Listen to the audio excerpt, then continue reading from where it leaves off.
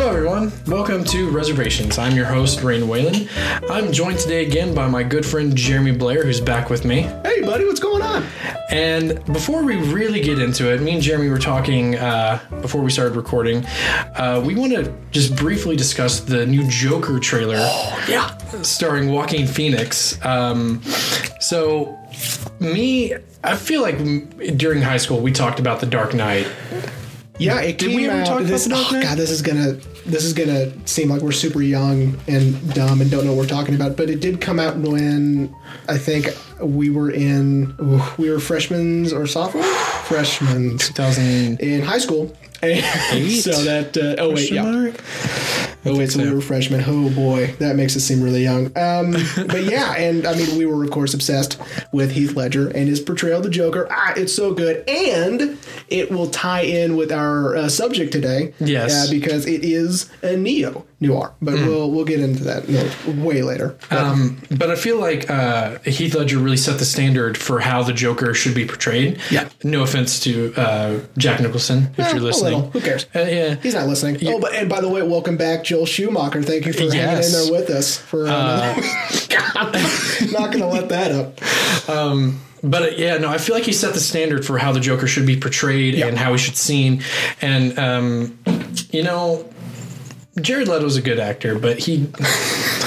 I didn't mind. I kind of liked it, actually, his There were Joker. parts of Suicide Squad with him that I really enjoyed. I was like... Well, they cut a lot out. Yeah. Like, all the parts they put in for the extended edition, I was like, okay...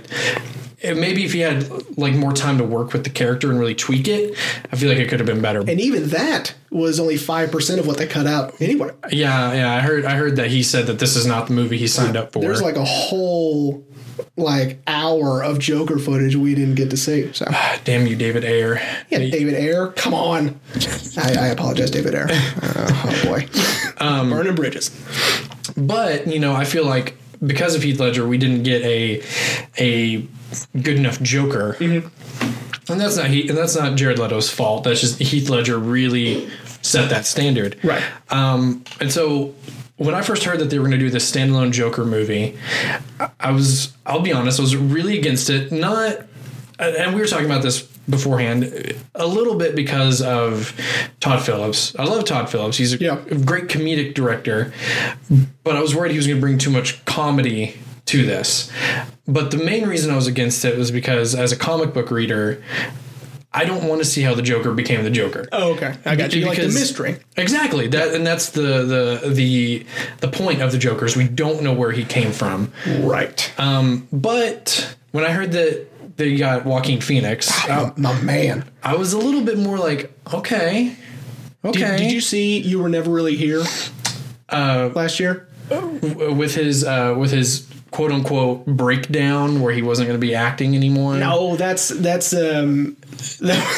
Was Here. That was I Was Here or I'm No, it was I Was Here. Yeah. Right. You Were Never Really Here was Lynn Ramsey's follow up to We Need to Talk About Kevin last year with Joaquin, and he's sort of like this ex-military vigilante goes and he rescues girls who have been kidnapped into the slave trade. I saw the artwork. I never actually saw it is the trailer or the movie. Good, and it is 50% Joaquin, right? The other 50 is Lynn Ramsey, right, and her brilliance. But it is all Joaquin all the way, and it's so good. Okay. So if you loved You Were Never Really Here and you're listening to this, thank you, by the way. Then you got to check out the trailer for this because I think it's going to blow us away. I think it's so good. Oh yeah, I think Joaquin very briefly became a very underrated actor, and then I think he turned that around in the last 6-7 years. Yeah, turned that around and was like, no, I'm not an underrated actor. I'm the go-to.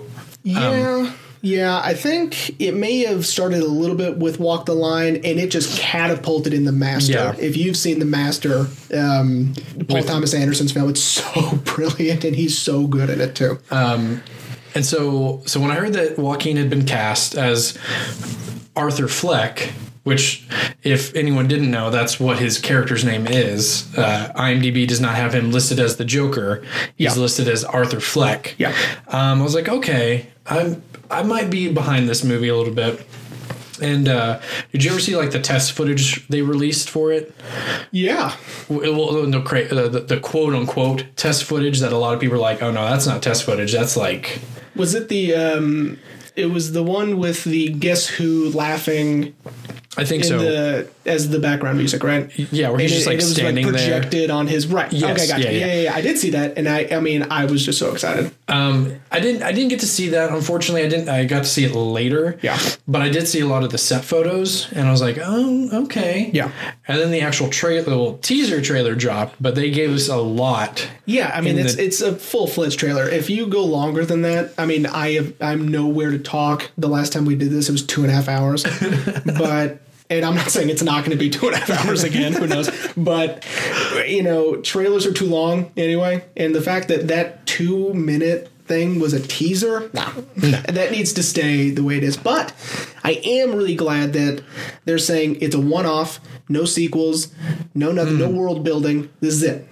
Yeah, because supposedly it's going to start this whole new wave of DC films that are all going to be standalone. Yeah. Because they're terrible at the universe thing. Yeah, supposedly Shazam and Wonder Woman are saving it because they're the highest rated DC movies right now. Anyway, but they're going to be standalone DC movies that aren't going to be taking place within their wannabe universe. Yeah. Which I think gives them more room to be creative and more room to. I do too. And I definitely think it shows in this trailer. Yeah. I was not expecting anything like what I saw. Really bleak, and that is my jam. Oh yeah. So it sounds terrible, but it is. I'm so excited about it. One of the things I really love before we really get into our topic. Ooh, I'm so excited. Is and you kind of said it perfectly, within the 2-minute trailer, we see so much, and we see his actual decline into madness.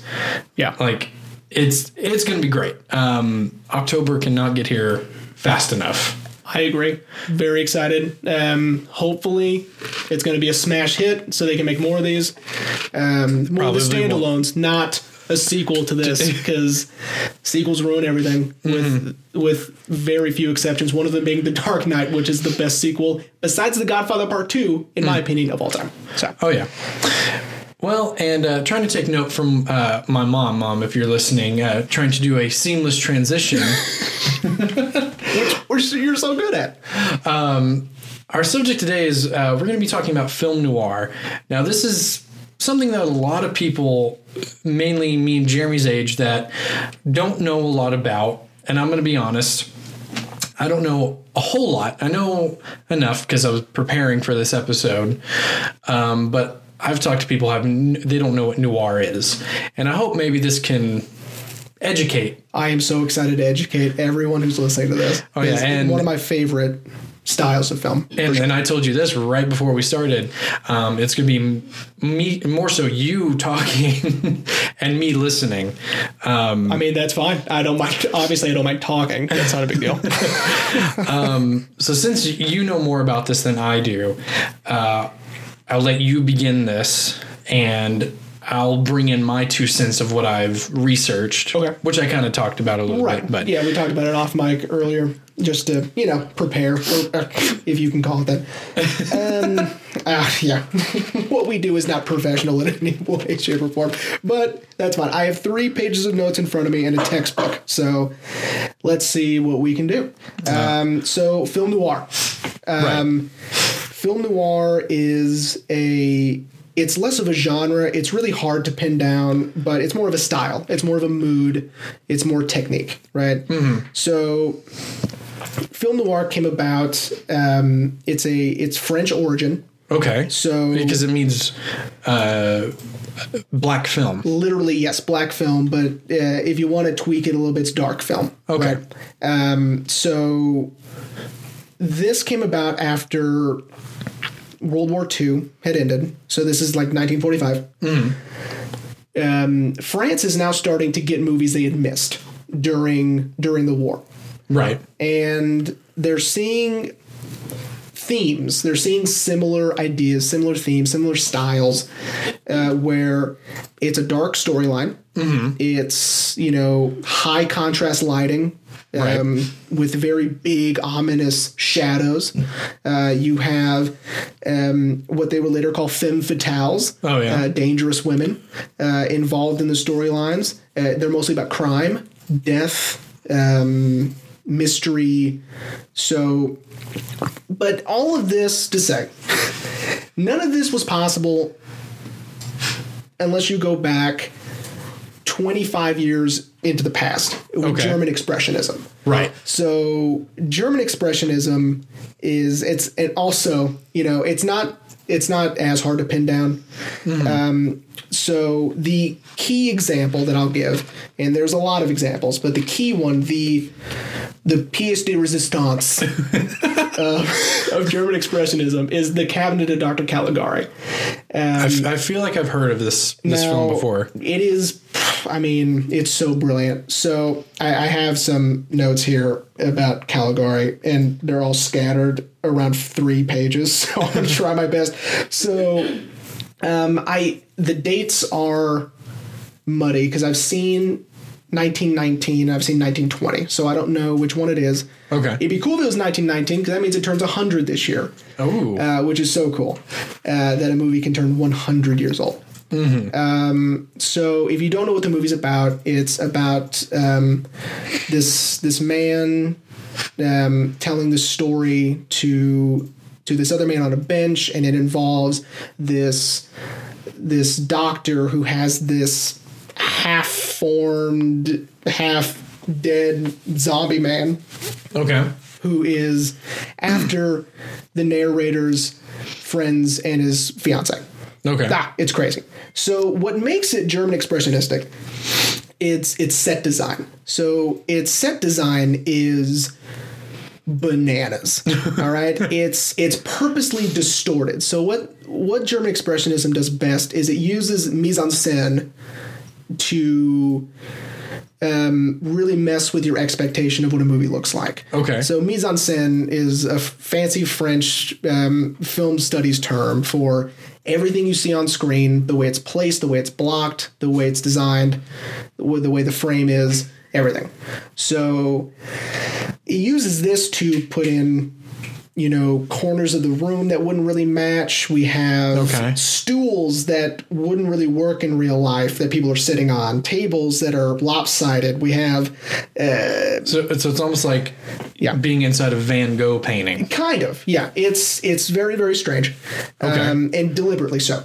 So it is meant to disorient, and it's sort of, to reflect the inner workings of the characters, right? Okay.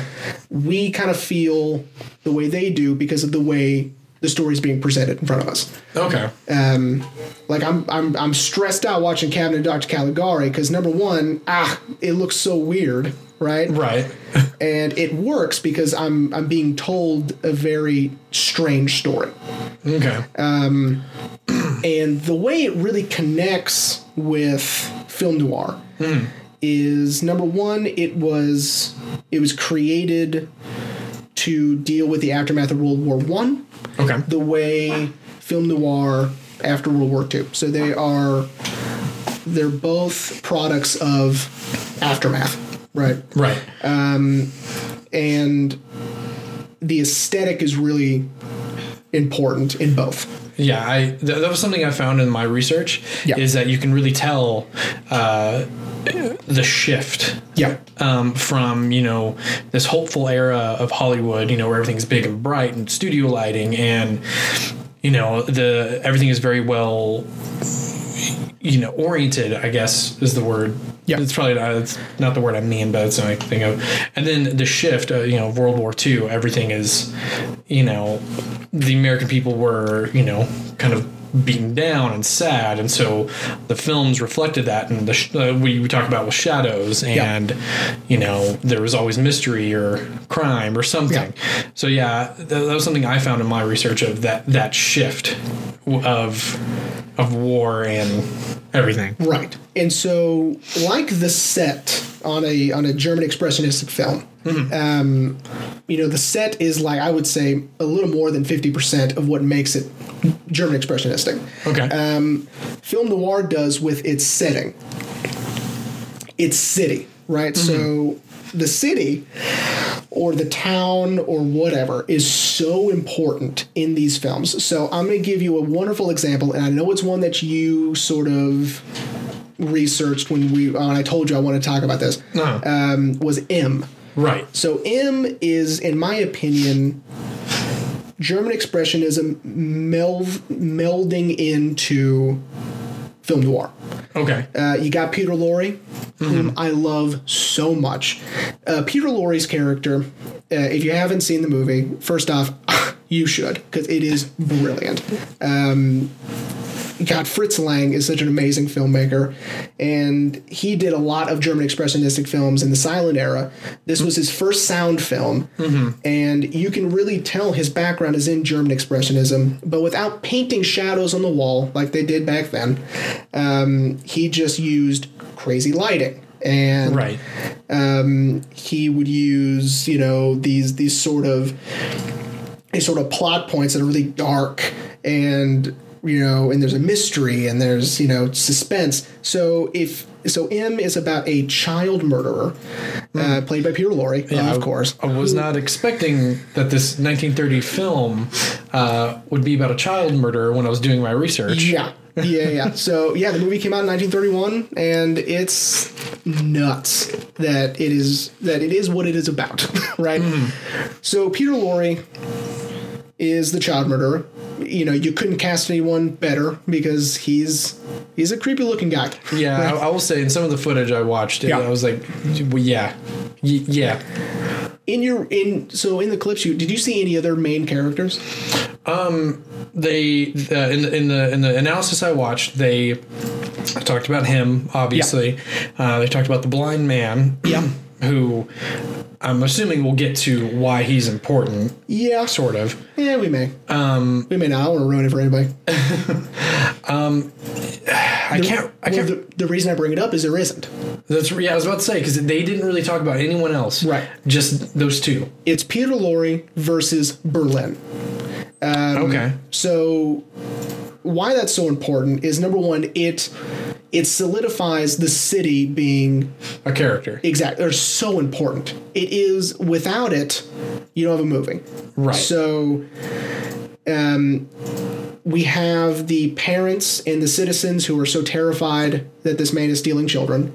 We have cops and police officers and detectives and blah, blah, blah, who are out there every night trying to find this guy to protect the citizens who are so terrified. We have the criminals who hate that the cops are out all the time because they can't do their job. So we have all of these people united by one thing, which is Peter Lorre. And also, it is one of the first times we see psychology being used as a reason for his actions. He does cite, this is just who I am, I can't help it, I've always been this way, blah, blah, blah. And it was like, well, that's so weird. Yeah. Normally people have other reasons for doing so, but he doesn't. Yeah, in the video I watched, they discussed how he says that he was born this way, and there's a little voice telling him to do this. Yeah. So it uses psychological reasons, which is nuts. I mean, we don't really see that. I mean, we kind of get it in Caligari a little bit, which again is why German expressionism is so linked to film noir. But I think that M, again, and I keep doing it in sign language in front of you. I keep doing the little M on my hand. I think M is, it's the perfect mix between the two. Okay. And only a German filmmaker could have done it. And it's Fritz Lang, Right. He's so brilliant. And I guess now we can jump into some other crazy noirs, which ones that I love so much, like The Maltese Falcon.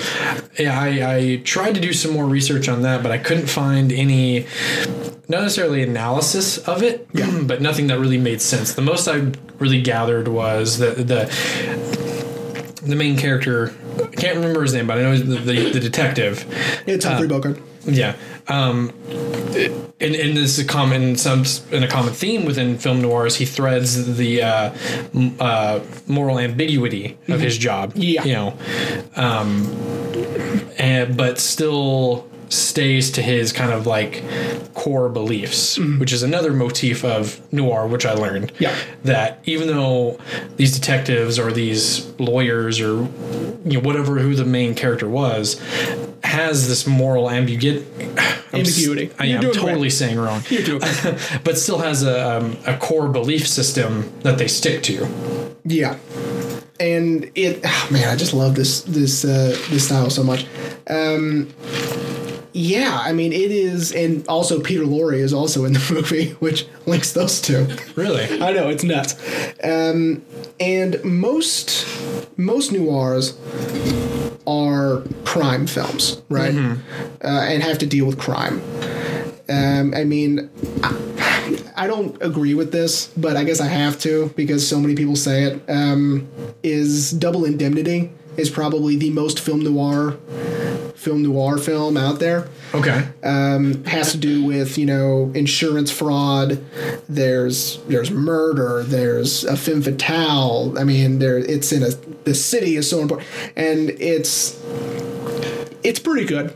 When I was in college for my crime and cinema class, we were tasked this week to watch two films, M and Double Indemnity, and I loved M so much more. M to me is the perfect film noir, but I'm biased and I just love the movie so much, and I can't help it, and I won't, and you can't make me. I wasn't going to. Okay, great. I appreciate it. I'm not trying to change you, Jeremy. No, thank God. No one can. As I was reading stuff to prepare for today, I was reading in John Lewis's book, American Film: A History. It was one of my textbooks in college. Okay. He was talking about the shooting schedule. So shooting schedules in movies prior to 1940 were, if we need to shoot a night scene, you shoot it during the day. Really? Right? Yeah. They would just do little trickeries to make it seem like it's nighttime, no big deal, right? Well, after 1940, we're starting to do night scenes at night. Makes sense. It would make sense, right? But Yeah. I mean, again, this is a big shift. This is actually going outside and shooting at night. No one's seeing you point at the sky, though. Oh, I'm sorry. I'm pointing at the sky. Shooting at night. Oh, that's silly. I forget no one can see me. And again, it makes the setting more important because we're actually outside in it. Right. This is a lot of on-location shooting was happening during this film noir era, I guess. And after 1960, they're called neo-noirs, and we'll get into that because most film noirs are black and white films, and because they kind of have to be. Yeah. They can't be in Technicolor. That wouldn't work. Because, again, you need the high contrast lighting, and you can't really get that in color. But anyway, did you find anything about setting shooting schedules? Or not necessarily like in my research, but now that you've actually said it, I watched a video last night, actually, about the film noir. I think he he didn't really refer to it as a movement, but I kept feeling like that's what he wanted to say. The narrator of this video, for everyone who's listening. And a lot of the clips he was showing, he never really cited what movies he was showing, but he was showing a lot of clips from a lot of movies. Yeah. And I was noticing a trend of being outside, and because in the 30s, 40s, if you watch those movies, you can tell when it's a set. Nowadays it's harder to tell when a movie's on a set. I mean, there are little things that give it away, but now it's harder. Back then it was very easy. Well, for us now, looking at it. I'll tell you this. I want you to, when we're done, look up Roy Andersson. Okay. And he's a Swedish filmmaker, and in his set design, it's out of this world. You won't believe it. So anyway, what he does to make it look like outside, it's insane. Anyway. Okay, but, you know, for me at least, I've been able to tell on the older films, it was you can tell rear projection when they're in the car, right? You can, I mean, yeah, I know exactly what you're talking about. Yeah, but then seeing all the clips that he was showing from all these different movies, I didn't feel like they were on the set. So now that you said that, they were actually filming outside and getting, you know, nighttime shots. Yeah, and again, it fits so well with the story. And a great example is one that you brought up, Sunset Boulevard. I think we were talking about it earlier this week. Yeah. Which is a film I love. I think probably the first black and white film I ever saw. Oh, look at that. And I guess the first noir film I ever saw. Yes, you didn't know it, but that was what it was. Yes. That one, and I talked about him last time, and I'm going to talk about him again this time because he was so taken by Sunset Boulevard, was David Lynch with Mulholland Drive. Okay. So both of these movies, again, I'm doing a two-sign at you. I don't know why I do that. Both of these movies could not happen anywhere else. Right. And if nothing else, because they're titled after the set, after where they are in Los Angeles. Yeah. Right. And God, I love Sunset Boulevard. It's so good. We'll probably go off on a little tangent with this. I remember when my mom rented it, and she was like, "You have to watch this." And I don't remember how old I was. It was probably 10. I was young. I remember I was young. Yeah. But the film stuck with me because going into it, I was like, I'm not going to like this. It's black and white. Where's the color? Yeah. You know, 10-year-olds nowadays probably, you know, say worse things about black and white films. I mean, I'm telling you, man, they like their movies in color. I don't know what to tell you. But I was so, I remember I was so sold on the world. Researching everything about noir, I realized there were some things I missed because it went over my head at such a young age, but it all makes sense now anyway. Right. But the film stuck with me. Like I still today remember, you know, that it's, you know, narrated by the main character, and the film starts off with him dead in the pool. Yeah. Like, how? And I remember watching that, and I'm like, wait, who's this? And then seeing him alive, I was like, wait, but how did this happen? Wait, what?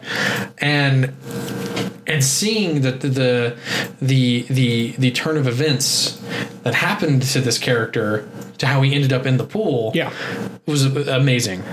Like, Gloria Swanson's a monster. I don't know what to tell you. That was it. Which is what I found funny when my mom explained to me that she was playing a faded silent film actress. Yeah. And she was a silent film actress. Yeah. And that was so, you know, the term wasn't relevant at the time. But no. Meta. And I'm trying to think of what would be the equivalent today. I don't know. But being a silent film, I mean, a lot of actors and actresses in the silent era didn't make it when sound came out.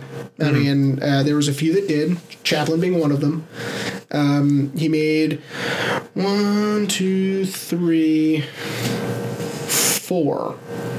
films, I think, with sound. It wasn't 5. The Great Dictator his final one? Great Dictator was not his final one, actually. It was technically the second one, because in 36 he did Modern Times, and Modern Times did have some... it was mostly silent, but there was some dialogue, a little bit, tiny bit. And he used some sound elements in there as well. Actually, Limelight was his last American one in 1952.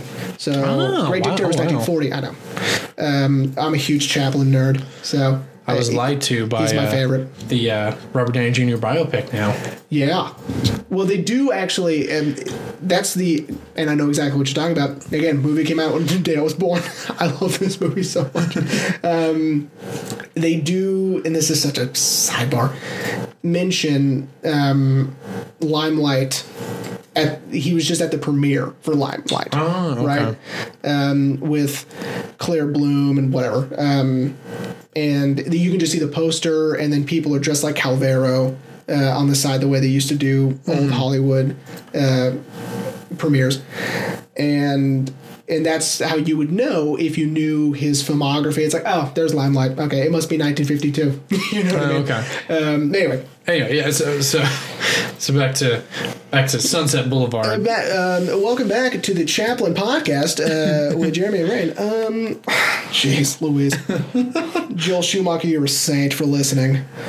You know, shockingly, and I'm going to leave this in and this. Shockingly, no one complained about us rambling. Which, to everyone who gave me notes, thank you for not complaining about us rambling. That is very nice of them. I know. Because we deserve to get yelled at for rambling so much. Okay, so back to film noir. Film noir. We can talk about, obviously setting is so important because sets in German Expressionism were so important. Actually, Fritz Lang, I have this written down, and I had to talk about it because it's so cool that he used to be an architect before he was a filmmaker, and so his sets are amazing. I remember seeing when I was watching the film analysis for M. There's a portion of the video I watched where he mainly talked about the sound in it, how Fritz Lang uses sound to really drive the point. Not necessarily the point home, but like to build the world, right, and to further the plot, right. It was a plot device. Yes, which they did talk about that, how he whistled "Hall of the Mountain King," and that's how the blind guy figured out. Like, That's right. But watching it, and they took a lot. They did a lot. They showed a lot of shots of tracking shots on the street. And a lot of not necessarily wide angle shots, and lifting the camera above the world, kind of. The sets looked amazing. I was like, this is a 1930s film? Yeah, and if you want to be completely blown away, you need to see the movie he made right before it in 27, Metropolis, which is his masterpiece. I've always wanted to see Metropolis. I'm about to go off on a huge tangent here. When I was taking my Composition and Rhetoric 2 class over the summer break. Yeah. In 2013.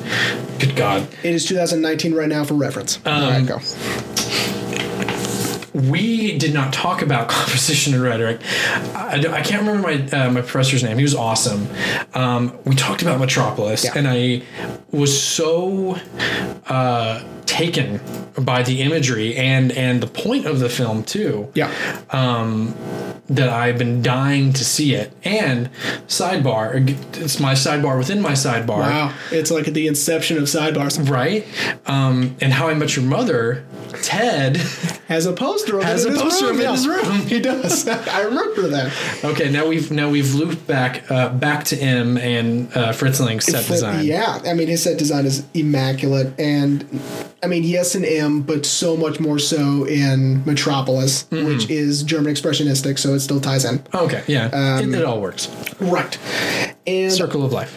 If people are listening to this and it's like, why isn't he talking about F.W. Moreau? Fine. F.W. Moreau. Well, I did kind of because he did Caligari, but I just didn't mention it. Sorry, guys. But he also did The Last Laugh and Nosferatu. Ooh. Fun fact about Nosferatu, he couldn't get the rights to Dracula, so he tweaked it. Oh. So it's the same story, but different enough that he didn't have to pay Bram Stoker. No, I don't think so. Oh no, someone fact check that. Very interesting. Do we have people for that? We don't. It's just us. Okay. Well, I mean, my wife's over there, but she's got her noise canceling headphones on. Oh. Unless we throw something at her. We get it, Rain. You're married. Oh boy. Oh jeez. That's interesting. Yeah, that's really interesting. Yeah. So I mean, that explains why he does not look like Dracula. No. At all. No. I mean, he kind of does. If you saw Bram Stoker's Dracula, he kind of looks like Gary Oldman in the white with the long fingers. Well, actually, you would say Gary Oldman looked like Nosferatu. You're right. Oh my God! What? Dude, Nice. Francis Ford Coppola's getting on the phone right now I know. to yell at you. Yeah, I know. Oh boy! But I told him I liked The Godfather Part 2 earlier. Anyway, He may let it slide then. oh thank God. So there's my FW tangent. Okay, so we have the basis of what makes a film noir. Right. And we can go over some of those again if we need to, but let's not. Let's talk about some movies we've seen that were neo-noir. And I have one I want to talk about in particular, and then we can tangent off to something else. But we have to, if we're talking about neo-noir, talk about what I think is basically a film noir in color, is Brick. Okay. Have you seen Brick? I have not. It's a Rian Johnson film, and Rian Johnson, as in Last Jedi. yeah, Rian Johnson. Rian Johnson. Yeah, this was his first movie. Plugging the previous episode, which everyone will hear the week prior. Oh, well, okay, great. Yeah, I don't know when this is coming out. So yes, Rian Johnson. Okay. He took a detective murder mystery and put it in a high school. Okay. And it's with Joseph Gordon-Levitt. I see you typing. You're going to look it up. It's great. So not only is it a murder mystery, but the dialogue is that of a 1940s gangster film. It's amazing. And so yeah, it says right here, hard-boiled detective story. that's right. It is a hard-boiled detective story. And I had my mom watch it. Shout out to my mom. Hey, Ma. I had her watch it, and she was just, she didn't know what to think because it was so crazy, and it's so good. It's so well put together that, yeah, they're talking, they're solving this mystery, which we never did in high school, I don't think. But then they'll, like, go to their locker or something, and you're like, oh, yeah, they're in high school. I completely forgot, you know? But it does fit with noir because the high school is the setting. Okay. And, yeah, it could happen in other places, right? It's not tethered to the high school. Right. But the fact that it's set in a high school and these guys are like, you know, Joseph Gordon-Levitt is going through like the social classes of the school to find answers, right? Like he's going to the drama guys to get answers. He's going to the jocks. He's going to the burnouts, you know. And it's so incredible. I highly recommend Brick. I might have to look into it. Oh, for sure. It's so good. Because I actually thought, now that we've moved to neo-noir films, I thought you were going to bring up Blade Runner. I do love Blade Runner. Because I finally, not just recently, but in the last 6 months, finally watched it. Okay. And the final cut, because I know of all the crap that Ridley Scott went through with that film. Okay, first off, the one with narration's the worst one. All right, it's if you haven't, Harrison Ford, I apologize, but he is just reading, and you can tell. Is it Harrison Ford? Yeah, doing the narration? He's doing the narration. Thank God I didn't watch that one. And he's just reading, and it's really monotone like this, and then. Now we're going over it. It's so ridiculous, and it's so terrible, and I'm so happy they took it out in the last one, in the last cut, because it's not great. But the final cut is great. Yeah, I really enjoyed the final cut, and we talked about this last week after we got done with our Quentin Tarantino spiel. Even though I really enjoyed the film, I did feel like it was slow, like a slow build. Yeah.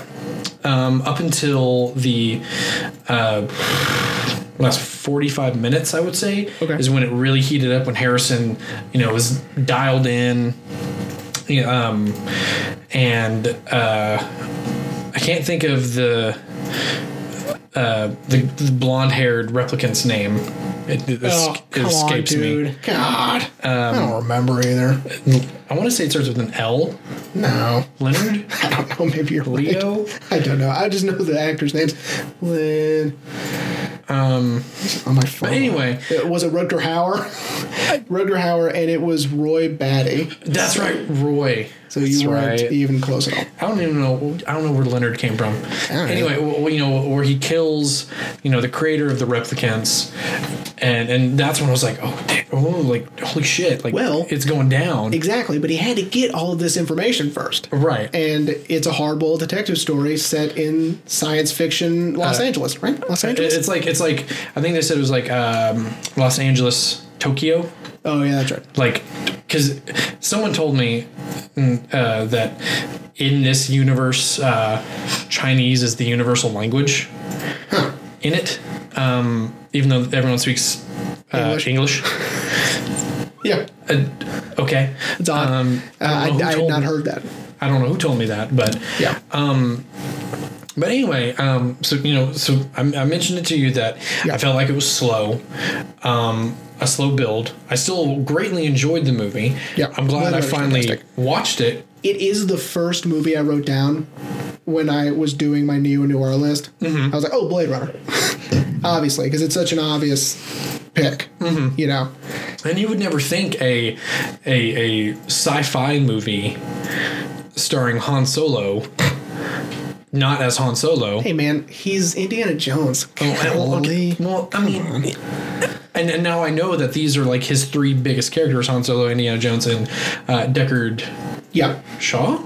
No. It's Rick Deckard. Rick Deckard. I'm a garbage person. Nah, you're doing great. But I would have never classified it as a noir film. I did go back and not necessarily rewatched it, just kind of skimmed it. And I was seeing the motifs of noir film. Yeah. It was very, shadowed, and Rick Deckard is, he's. I do like the term hard-boiled detective. Yes. He's a hard-boiled detective. Yes, and like he's an egg. He doesn't really want to get pulled back into police work, and they kind of make him like, well, too bad, you're going to do it anyway. Yeah. He hops the line between, is he a good guy, is he a bad guy? Yeah. Like when he shoots that one replicant through like all the windows, and shoots her in the back. Oh yeah. I was like, damn, that's cold blooded. It is cold blooded. He's hard boiled. Maybe that's where it comes from. No, that's not where it comes from. There's no way that's true. But and then one of the things I really liked, even though I was like, this is such a slow movie, was the dialogue. I felt like the dialogue, Ridley Scott wrote it too, didn't he? Or did he just direct it? I think he just... No, he did not write it. It looks like Hampton Fancher. Oh, okay. Well, Fancher? I have no idea who that is, but... That's okay. I'll tell you what else he's written since we're standing here. Might as well. Well, and it's based on a book. Yes, too. It's a Philip K. Dick, Do Androids Dream of Electric Sheep? Yes.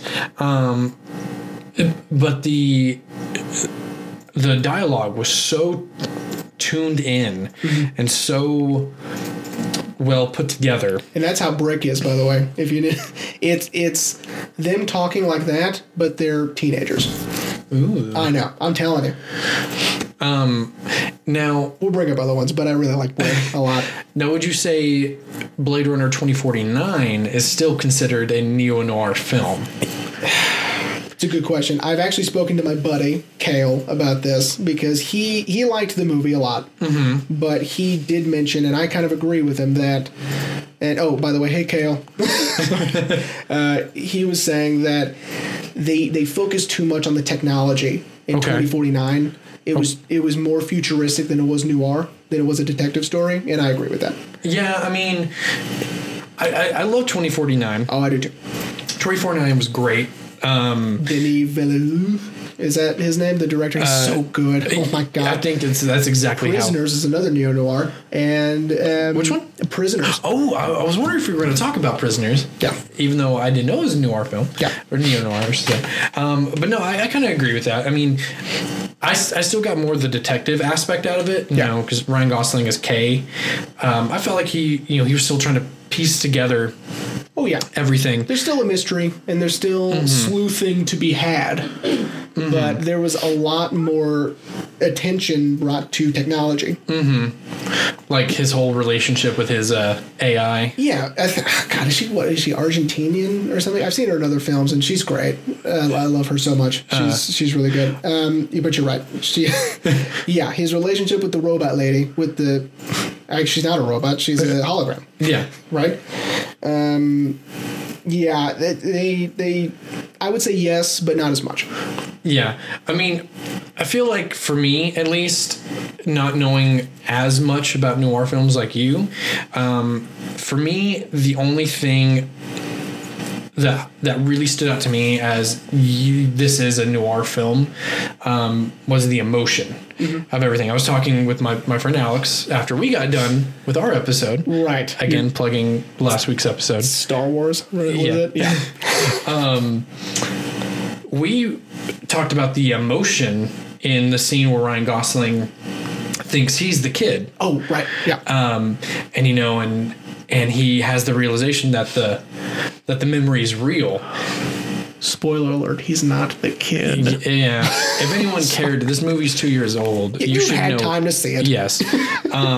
We're just berating people who haven't seen the movie yet. But, you know, he's like, oh, so it's real.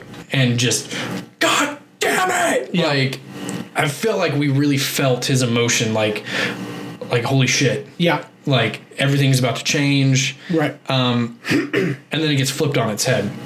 So for me, I felt like the emotion of it, Yeah. for me at least, classifies it as a still noir film. But I could still see where they focused too much on the technology side of They did a little bit. Yeah. of the movie. I mean, it's still a brilliant movie. I love it very much. Still great.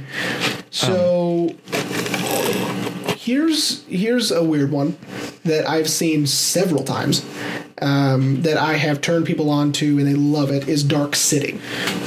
Okay. Oh man. Dark City is a noir film, but we have these secondary sort of antagonists that are otherworldly and they have powers and then it's crazy. Okay. It's so good, man. It's sci-fi. Okay. But it's different. It does, and it's set in like this 50s sort of world where we got the hats, we got the overcoats and the suits and Jennifer Connelly is a lounge singer with this green dress, and it's amazing. Okay. That's another one that I love very much, and it's dark. No pun intended. I'm so sorry. Is in Dark City, it's never daytime. All right, so the whole movie is nighttime. Really? Yeah. Whole movie's nighttime, and it is a mystery, and you're trying to solve it with this guy who has awoke in this tub in this sleazy motel, and he doesn't know who he is, right? And we're trying to find out who is this guy. Right. And that's so good. And again, he runs into these bald men with these powers, and they're trying to stop him, and everyone freezes at midnight, but he doesn't. Why doesn't he?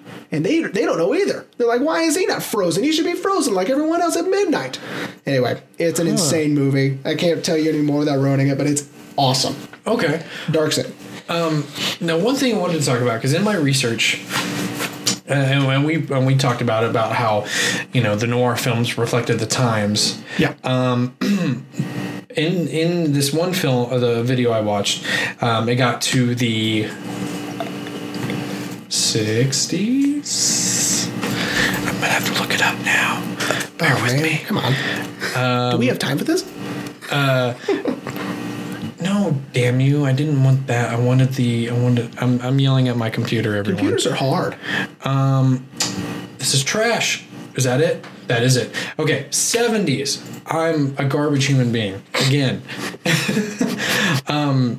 It was they got to the part of 1970s, and I guess this classifies in the neo-noir. Yeah. Chinatown. Yes, and that's the second one I have written down is Chinatown. Because 1974. I've looked at it. I've seen like the anniversary edition, and I'm a sucker. If anyone out there knows, I'm a sucker for a good font and a good artwork. Oh yeah, the movie poster is awesome with the smoke, right?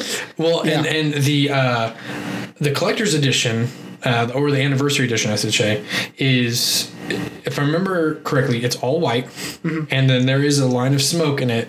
It says Chinatown, and I don't know why I didn't buy it. I was like, that looks so cool, and I flipped it around, like, oh, the Jack Nicholson is which, hey, we kind of flipped back to when we started about Joker. I was like, okay, Jack Nicholson is in it, but I didn't know anything about it, and with music that has a good artwork that grabs me, I'll just listen to the album. But with movies, it's kind of hard to go back with. Like, I don't know, I own this movie now, and I'm never going to watch it again. Like Justice League. Did I say that out loud? Oh boy. Here's the poster, by the way. No, yeah, I'm looking at it right here too. Okay, yeah, it's so good. Actually, if you had to stop by my office at work this week, if you had been there if you had been there a week earlier, I would have had this on my wall. This was on my back wall, and then I switched them out. So yeah, but so anyway, so the thing I learned about it is it was released 2 years after Watergate. yeah, And then it was released, I think, and then a month after that, Nixon resigned. it was all because of Chinatown. Yes. Damn you, Roman Polanski. I said it right the first time. Yeah, Polanski, yeah. But they really, in the film analysis video I watched, they really didn't have a big section on Chinatown, but they really, it felt like they really were talking about why Chinatown was important for the time it was released and why it is considered a noir film. Yeah. And learning that, I really want to watch it now. Like, I think I may buy it. You need to. It's really good. And watch it because, man, I love me some Jack Nicholson, first of all. Yeah. Again, love the logo. The logo is fantastic. Yeah, the poster's great. But they really stress that it's a fantastic neo-noir film. And also one of the best scripts ever written is also said about it as well. Yeah, one of the best written scripts. Yeah. Now, again, since you know more about neo-noir than I do, would you say the sequel, which I didn't know there was a sequel. Oh, the two Jakes? Is it even worth the time? No, I had a feeling. Considering it was made in 1990. It was a long time ago, yeah. It's 16 years after the original. Yeah, it's sort of like a Godfather Part 3 sort of thing. You can skip it. Okay. That's all right. Now I'm back in Francis Ford Coppola's bad graces. You are welcome. Yeah, I mean, I'm seeing that it said it failed to get to the same level as Chinatown. Yeah. It's hard to get up to that level. Chinatown's up there. Mm-hmm. So to be able to reach that again, it's not the Dark Knight. You can't do that again. So would you say that film noir and even neo-noir, it's kind of hard to, and I may be way off base here, but so far the films we've been talking about, it feels like with film noir and neo-noir, it's almost hard to make a bad film with it. Or would you disagree with that? I think that the ones we talk about because they're good. Right.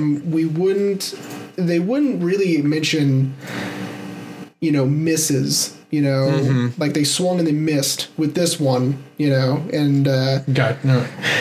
So we wouldn't really bring it up in our research. I mean, there are some that, I'm sure I have films on my list right here that people don't like. Some people don't like Sin City. You know what I mean? Some people don't. I don't know. My dad and I love it.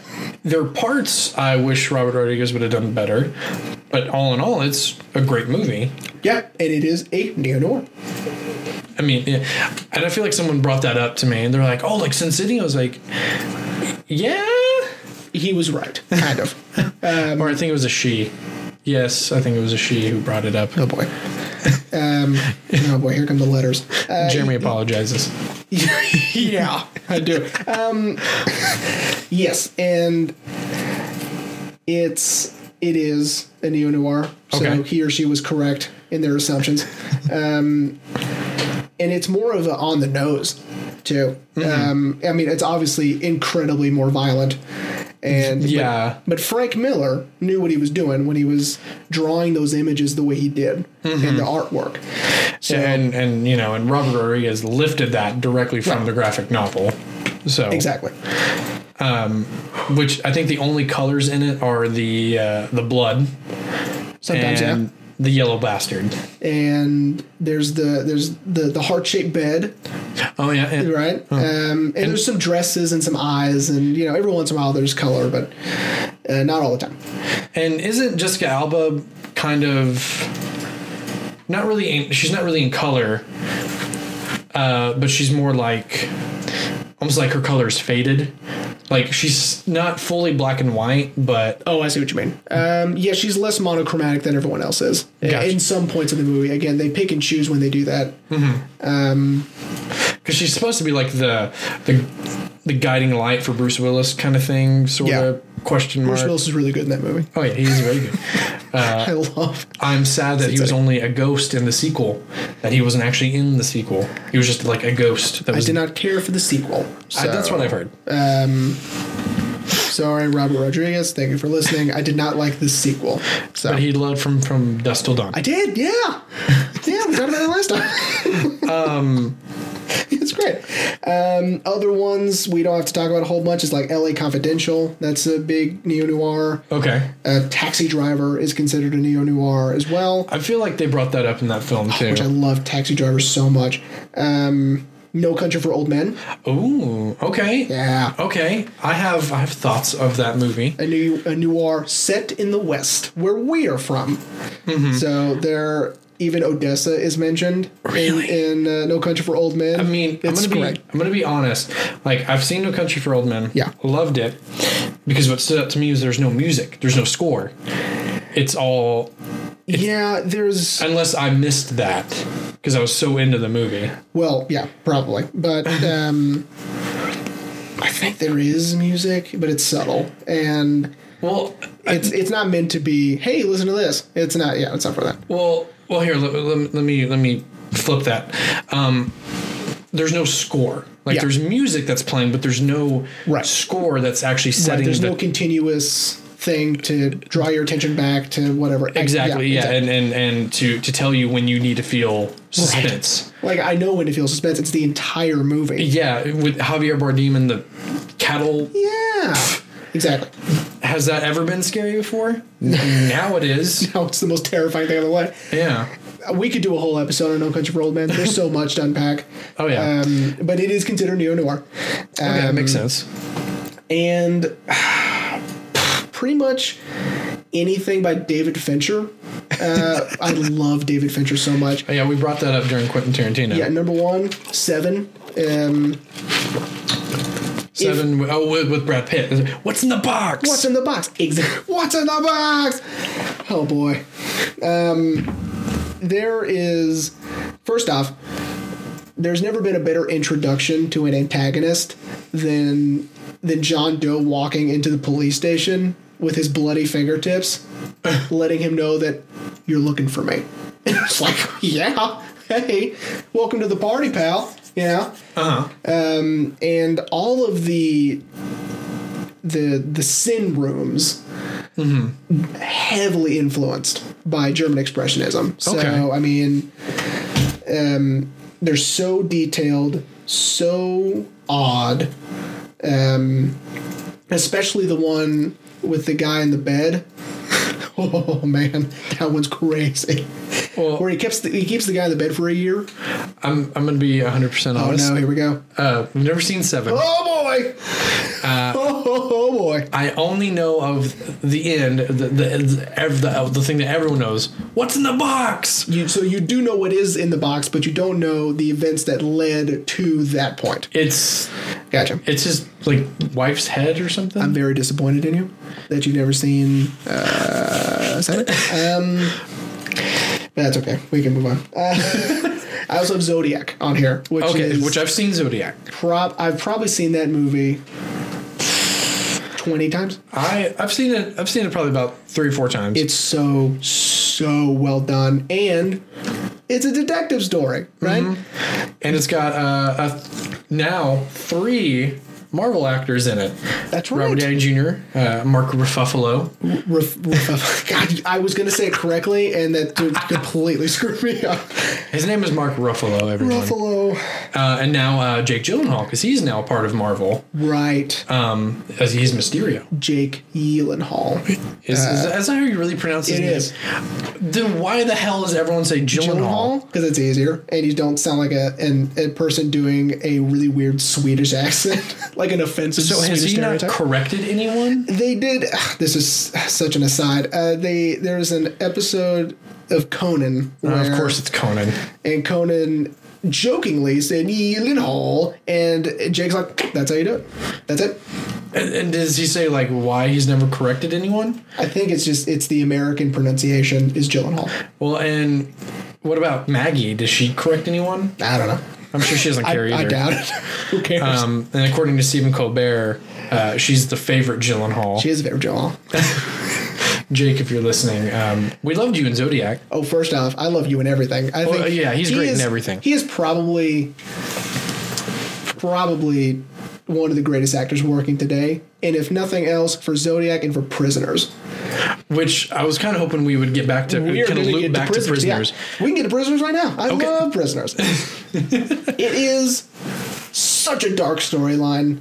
Everyone I show it to is like, ugh, that was depressing. And it's like, yeah, but it was so cool. Yeah, like, I know I wasn't expecting Hugh Jackman to torture Paul Dano. Oh, Paul Dano. And poor Paul Dano. And sidebar, very underrated actor. Oh, absolutely. Very underrated. Paul Dano, if you're listening, I want to be best friends with you because I love everything you do. He seems like he would be a great guy to hang out with. Absolutely. Paul Dano. I love Paul Dano. Swiss Army Man. When he tries to hang himself with his belt. Swiss Army Man was a really strange movie, but I liked it. Yeah. And if nothing else, for the Manchester Orchestra music in there.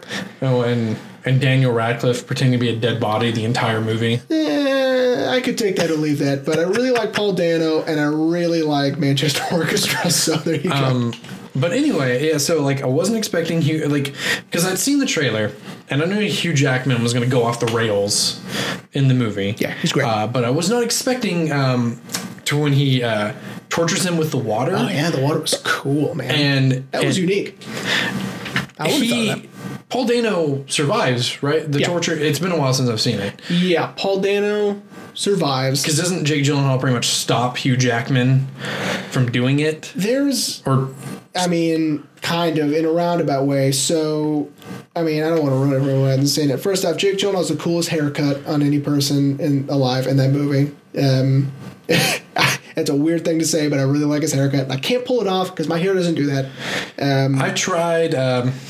I didn't feel like combing it backwards, so it's hard, and it does. It's really cool. Whoever did the hair did great because it's a visual of him being disgruntled. Is when it's in his face. Mm-hmm. I remember the one scene I really remember is when he. I don't care if I spoil it because it's not super old. You've had time to see it. It's 9 years old. Yeah, is when he's got the kids in the back end of his car, but he's bleeding from the top of his head, and he's like hauling ass down the street with his car, and blood's pouring down his head, and you are not sure he's going to make it to the hospital on time, and it's man, Denis Villeneuve, he can't miss. That guy, every movie he's ever made is a knockout hit for me every time. Mm-hmm. Which we've talked about too, Prisoners and Blade Runner 2049. Not to mention Enemy, Arrival, Sicario. So. Oh, he did Sicario, which I still haven't seen Sicario. Sicario's so good! And the border crossing scene? We could do a whole episode on just the border crossing scene. there's so much in the editing and the tension build up and it's so good. That guy knows what he's doing 100%. Sorry. Welcome back to the Denis Villeneuve podcast. Oh boy. So I've decided to really very interesting. Okay, he's reading right now. I'm sorry. I've decided because I want to contribute more, unlike my Hateful Eight section where I did nothing to contribute. Well, you hadn't seen the movie, so. And I still haven't finished it. But you started it. I did start it. That's so good. Okay, good. Yes, it is. It is very good. It is. So I decided I was going to pull up a list of films that are classified as neo-noir. Okay. And maybe we can give people an inkling to what they can expect, and maybe we can tear apart the I wouldn't say assumptions, but why we think it is a neo-noir, film noir, or not. I can tie it back to a similar noir movie. Sure. The first one it just pulled up, neo-noir, 1989. I do not consider this film a neo-noir, but it is a fantastic film. The original Batman. Oh, Batman. Which we are now doubling back to the beginning. Disagree with you. It is a film noir, and it's really just Tim Burton's aesthetic. He is obviously influenced by German Expressionism and film noirs in the 40s and 50s. And you can tell just by the set design alone. Well, I mean, like I can see, like now that I'm older, I can see the motifs of it, because Batman is considered the world's greatest detective. That's right.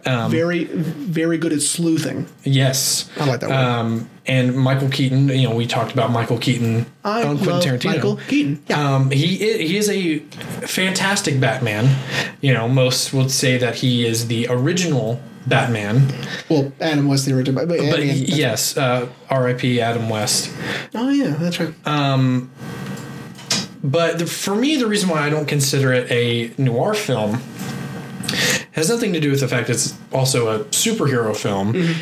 It's, to me, more of I would say more of a crime drama. Okay. For me, at least. Maybe I'm interpreting it wrong. I don't think so because... Well, again, it's film noir isn't really a genre. Right. It's a collection of stylistic choices and tone. Mm-hmm. So if you add those up, I do think you get Batman 1989. Right. And I mean, you can believe whatever you want. I don't care. But I mean, you're wrong. Who cares? Well, I'm just kidding. But I do believe that it is, and only because it doesn't have to match everything. Like I said, M doesn't have femme fatales, mm-hmm. right? But it's still a film noir. Right. Night of the Hunter isn't a crime. Not really. It's not a detective mystery, but it's still film noir. Right. Because it has a majority of the tropes and style choices. Right. So, yeah, and I mean, and film is all about interpretation. I'm really glad we got to talk about Night of the Hunter for a second. I really like that movie too. We'll see. Okay, so I'm just going to pause this because I do want to talk about it because, like we were talking before we started recording, mm-hmm. I couldn't find any film analysis of it. I could have rented it. But, we weren't really going to dive in deep into the movies of film noir with this. We don't have time. With this episode. But I do want to talk about it because we started talking about it and just the story alone was interesting me. Yeah. A homicidal priest. Yeah. That has love and hate tattooed on his knuckles. Which is why people have that tattooed on their knuckles, by the way. Whether they know it or not, it's because of Night of the Hunter. So in it's Robert Mitchum. God, he's so good. He's such a bad guy. I almost watched an interview where he was just I'm assuming he's dead now. He is dead now. Yeah. So I found an interview. I almost watched it of him discussing Night of the Hunter. Should have watched it. You really should have. But in your words, what do you think makes, because all the things I did say were pointing towards Night of the Hunter being one of the classic. No, I wouldn't say classic. Just a damn good film noir. Yeah. So in your words, what do you think really gives that title of just a great film noir? Okay. Number one, it's tone. So it's a really dark storyline. We have this, as you said, homicidal reverend or priest or whatever he is, right? Using God to justify his actions, much like Peter Lorre used psychology to justify his actions in M. And he comes across this family whose father is in jail, but he hid some money somewhere, and he's going to try to find that money. All right? Okay. And he doesn't care who he's got to kill to make that happen. And so that alone makes it a noir, but really it's, on location shooting. It's, I mean, a lot of it's Robert Mitchum's performance. A lot of it's lighting. There's a great shot of this woman who is now taking care of the children in her rocking chair with a rifle or a shotgun or something. I did see that scene where he's outside singing, and she starts to sing along. Yeah, and it's lit to where it's a silhouette of the woman, but we can see Robert Mitchum and outside. So outside is fully lit, inside is dark. She's just waiting on him. She's waiting on him to make a move so she can take care of him, Right. And it's such a great scene. Another scene I saw was he's, I guess the only word since it was only this specific scene, patrolling the house, the farm, I should say, and the children. Well, the sister, I guess, is asleep, and the brother's watching him, and he's like, "Doesn't he ever sleep?" And he's Robert Mitchum's silhouetted, and that's all we could see is him on, I guess, the horse or donkey out in the distance, but we're focusing on the children, and the boy. Without showing he's scared, but you can tell he's freaked out by this man. And that shot alone, to me, was like, I felt like this is a very powerful scene. And the movie's full of those. I think it has one of the greatest dead body reveals of all time is the woman underneath the lake. And it's a dummy, of course. Right. But it looks so real, and it's so scary. And her hair is flowing underwater, and she's in... Oh, it's so good. If you haven't seen Night of the Hunter, you need to. Because it's a pinnacle of its style and genre. Genres in quotes, of course. Because it's a horror movie, really. It's not a crime thing, really. It's more of a horror movie than anything. Yeah, and I think, and that's something else I came across in my research, that film noir began to break away from this whole crime drama mystery in the 40s and 50s. They started crossing over into horror and westerns. Now, westerns could be a film noir. Yeah, it can. And actually, Robert Mitchum's last movie, Dead Man, the Jim Jarmusch film from the 90s with Johnny Depp, could be considered a Western film noir as well. Okay. Yeah. It's also in black and white. I feel like I came across that. To tie it back to Robert Mitchum, who was so old in that movie. I feel like I came across that. I was just perusing Johnny Depp films. Yeah. I don't know why. I can't remember why. But that came up, and it's a good one. And it was like highly rated, and I was like, what is this? It just added to the Criterion Collection last year, and so it's gaining popularity for real. I mean, yeah. Okay. But anyway, Dead Man. Go watch that too. It's really good. Now, another thing I'm noticing, and maybe you might agree with me, because I'm still looking through this list. See. I'm still looking through this list of new noir films. Is it still? Yeah, it's new noir films. And it seems like Hollywood. Now, of course, we can really save this for another episode. But it seems like Hollywood remade a lot of these new neo-noir films. Like I came across The Manchurian Candidate from 1962. Yes. I did not realize that the one with Denzel, right, was a remake. Oh yeah, the original has Frank Sinatra in it. Oh, and the I want to say Angela Lansbury. Is that right? Is that right? Is it Angela Lansbury? Yes. Yes. All right. Mrs. Potts, Beauty and the Beast. Yes, for those of you, oh boy, who need to know what we're talking about, it's Mrs. Potts. She does not look like a tea kettle in The Manchurian Candidate.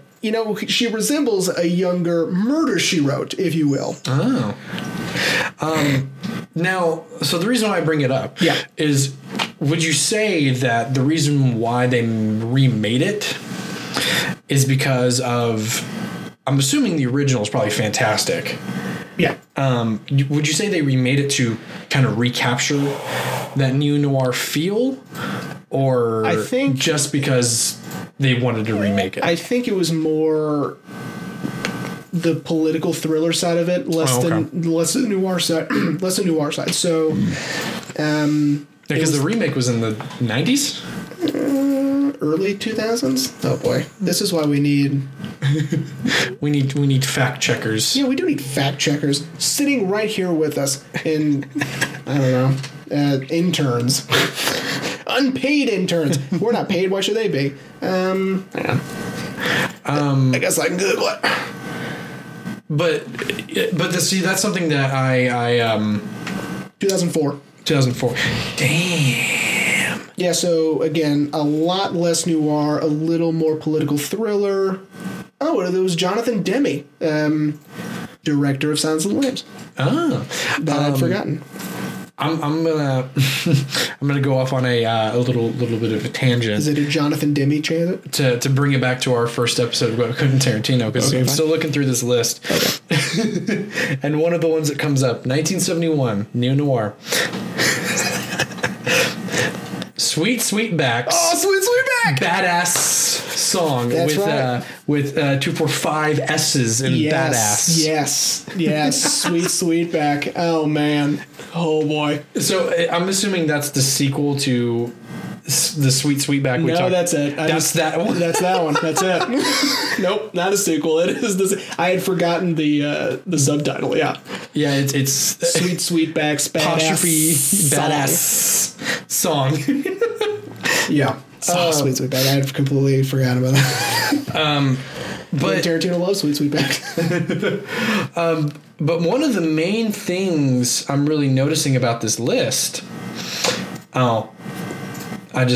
never mind. I'm a dunce.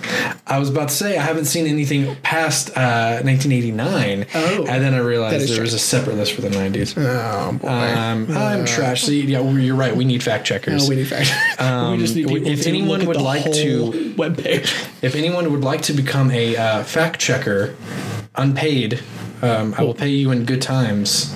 Oh boy. You might want to rephrase that one. But okay, not good times as in listening to me and Jeremy talk. Well, sure. And sometimes other people who are not me will be here. Yeah. I assume. So... Oh, and make sure to leave a comment if you never want me to come back.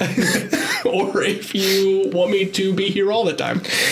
Leave comments. I like comments. But you know what? I'm going to intentionally loop it back to our first episode. Because I did notice that Pulp Fiction and Reservoir Dogs came up in neo-noir films. Would you say that... I'm noticing it, too. Would you say that the 90s tried to kind of recapture the renaissance of neo-noir films, because I'm seeing a lot on here that I've seen but wouldn't realize would be neo-noir, like I apologize for this one, Basic Instinct. Oh. I apologize just because of, Yeah, that one is just... Sharon Stone's vagina. That one's just bringing back femme fatales as a... And I bet you Fatal Attraction might also be on there. I bet you it is. No, it was on the 80s list. Oh, it's an 80s movie, right? Yeah. Yeah. So that one is just bringing back the idea of femme fatales and making that popular again. And it worked because they're both very successful movies. Mm-hmm. And, and I'm seeing like Fargo on the list. I love Fargo. I forgot to write that one down. Which, because we talked about the Coen Brothers' other movie, No Country for Old Men. And they have one that's literally a throwback to film noir, which is The Man Who Wasn't There with Billy Bob Thornton. I don't know if that one would be on there. And Miller's Crossing would also... You know what? I think they just do a lot of those. Well, Miller's Crossing came up right there. But so I feel like the more and more I've been learning from you about film noir and neo-noir, it seems like after I would probably say 1950s. The last true neo-noir I have written down was Touch of Evil, 1958. 1958. And that one has a very racist depiction of a Mexican detective played by a white Charlton Heston. Oh, my God. And a very, very overweight Orson Welles as the detective. So I'm noticing this trend of, especially looking at the films that are considered neo-noir in 1960 to 1980, of still kind of keeping to the motifs and themes of classic film noir. And then I really noticed when we hit the 80s and 90s and 2000s. I'm gonna focus on the 90s. They keep less. Yes, and then I notice when we get to the 2000s era, I'm noticing kind of like movies that I may have not seen but I've heard of, like American Gangster with I love American Gangster. Denzel. Denzel and Russell Crowe. Son of a bitch. Russell Crowe. And directed by Ridley Scott. Yeah, looping it back to Blade Runner. I would have never suspected would be considered a neo-noir film. I would. I mean, it's more of a biopic than anything, because it's, which not to say biopics can't be noir. Yeah, right. They keep less of the tropes and the styles and the motifs. And you're right. It's keeping all of it, and then we're gonna keep this and leave out this. We're going to keep femme fatales, but leave out, the shadows and the sets and the whatever. And over here, we're going to leave out femme fatales, but we're going to keep, the black and white style and some films like Dead Man or whatever. Right. But you're right. The further you keep going into the future from 1958, the less they tend to keep. But you can tell things are still heavily influenced, like Batman in '89. I mean, without German expressionism, we don't have Batman. We don't have Tim Burton. And I'm noticing on the list for the new noir films made in the 2000s, two movies that I hold very close to my heart because I love them both. Is one of them Drive? Because I have that one written down. No, unfortunately, I apologize. I've already shed on myself too much this episode, so I'm done now. In Bruges. Oh, in Bruges! With Colin Farrell. Yes. And Kiss Kiss Bang Bang. Okay, yeah. And more so Kiss Kiss Bang Bang I can definitely see as the neo-noir film because we have the detective story of Robert Downey Jr. as I Can't remember his character's That's name. fine. And Val Kilmer is Gay Perry. I will always remember that character's name. I love Val Kilmer in that movie so much. Then we have Michelle Monaghan. Monaghan? I don't remember. Whatever. But she was a True Detective, yeah. No. As the femme fatale. Mm-hmm. But we don't have the shadows. No. I mean, the majority of the movie does take place at night. I'll tell you this. It pays homage, homage, however you want to say it, to those by referencing the detective stories that they used to read when they were kids. Mm-hmm. That's sort of the sort of wink, wink, nudge, nudge. Hey, this is a noir movie. You know, this is sort of our take of a meta noir movie, which is Kiss Kiss Bang Bang. Well, and Shane Black wrote it and directed it, and I love Shane Black. Yeah. And I also wonder if Nice Guys is on here. I do really like Nice Guys. It is not. A lot. Okay. No. But I like that movie a lot. Yes.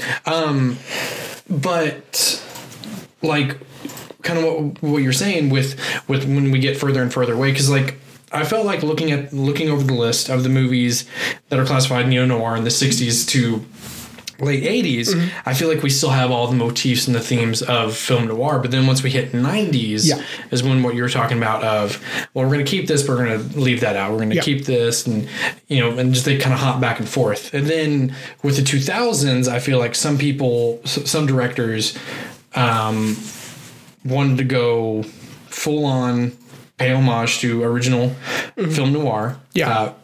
Like I just mentioned, American Gangster, I felt it's been a long time since I've seen it. Yeah, it's really good. But I feel like that, I mean, yes, it's in color. Yeah. But I feel like it really pays homage to.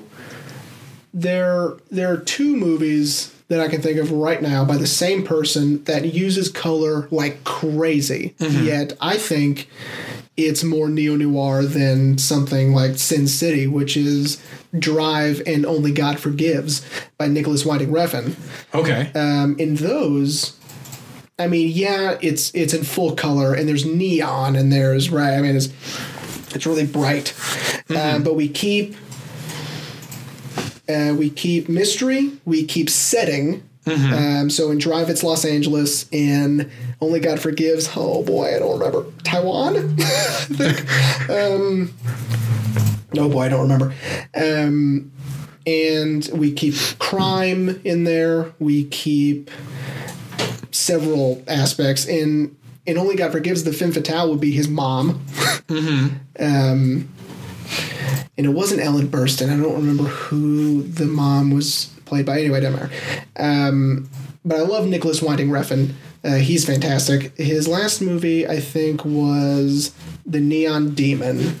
But he's got one with Miles Teller coming out. It's a Netflix series called Too Young to Die or something. It looks crazy good. But anyway, I think he is heavily influenced by these noir films and really kept a lot of the motifs that, and like you said, up until this point, people were really just keeping one or two things, right, and saying, it's kind of, but this one was, and both of these are fantastic movies. If you haven't seen either of those, do yourself a favor.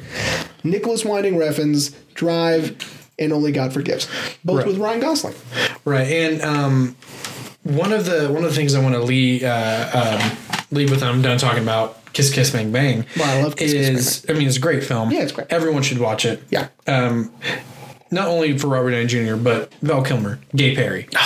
One of the best characters. Because, I have to splurge just on that character alone. Take your time. That he...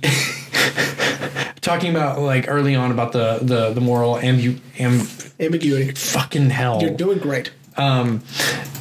Of early noir films of the character flipping that. I feel like Gay Perry straddles that line, but not with his morals, but is he straight or is he gay? Because the whole film, he's hopping that line. Like, he tells Robert Jr., like, oh, no, I'm straight, but I just keep the name.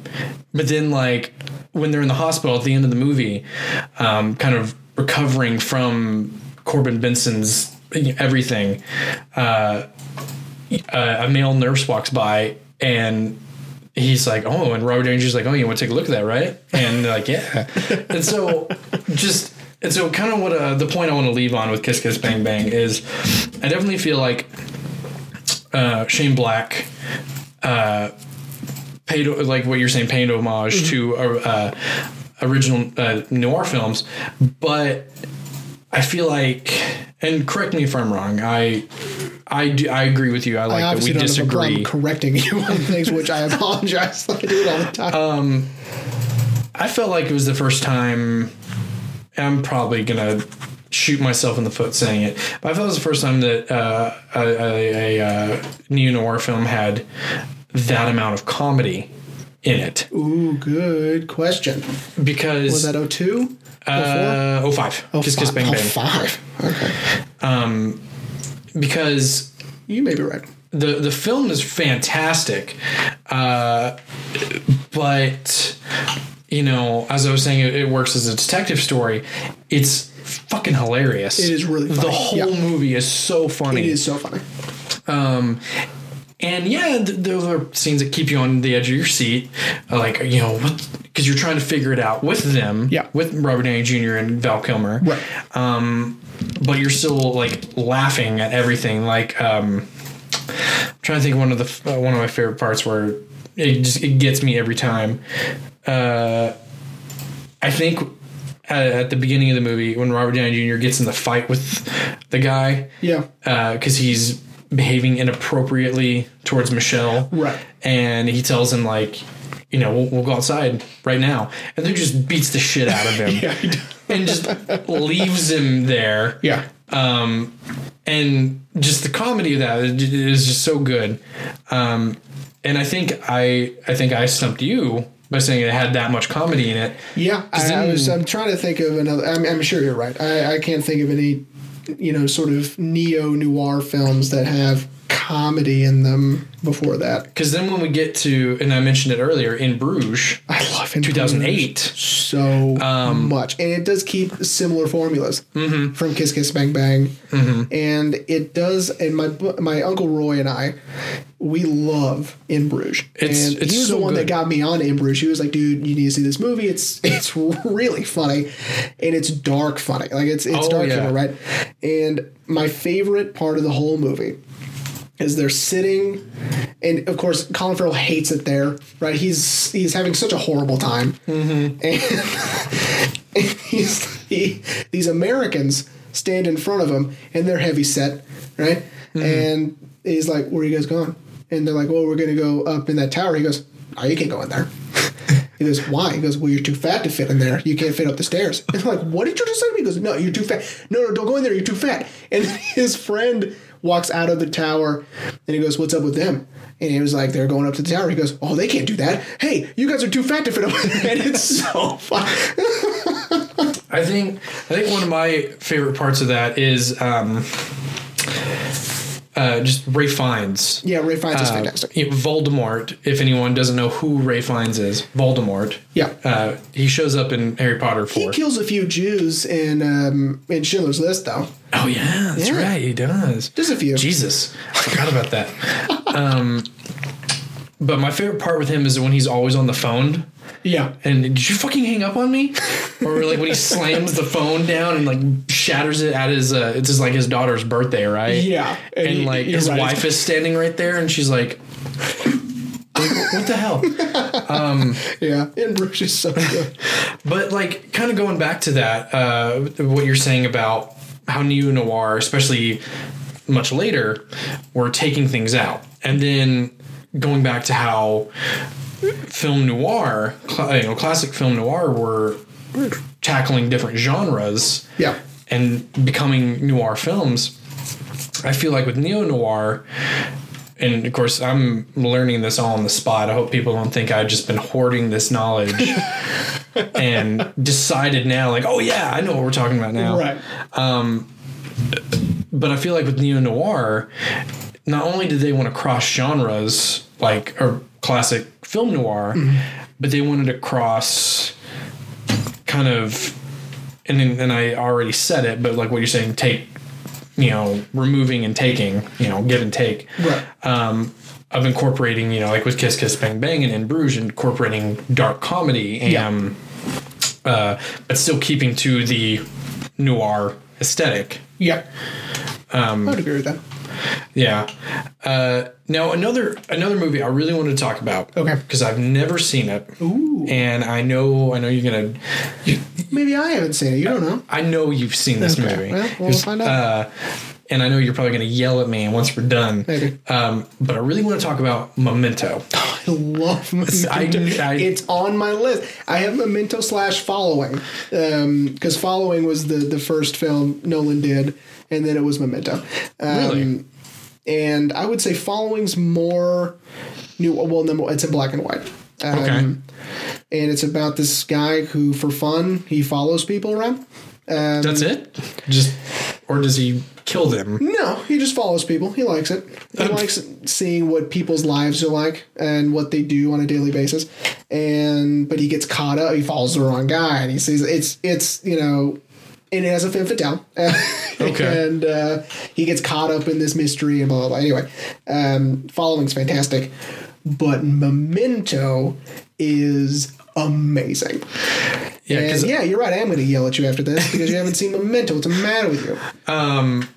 But the reason why I bring up Memento and looping back again to our first episode, bringing up that channel Aliens Guide, they did a thing on it, a whole analysis on Memento, okay. And it left me with like a lot of questions. And instead of so does the movie. Yeah, and instead of just watching the movie like a pleb, I guess decided, unconsciously, seeing this episode 6 months ago, unconsciously decided to wait to ask you. Oh, okay. I guess. So what would you, just break it down for me with this film? Why? Okay. Because I know the bare minimum that he has amnesia. Uh-huh. Well, no, it's not amnesia. He has It's a weird kind of amnesia. It's like retrograde, blah blah blah amnesia. Something weird. He says it a few times in the movie, and I can't remember. And I know that the film is played in. Is it played in reverse? Kind of. So yes, the color. I know it shifts back and forth between black and white and color. The color is played in reverse. Okay, the black and whites are played in order. Okay. So he's on the phone with someone. We don't know who he's on the phone with, and later you find out neither does he. In talking about,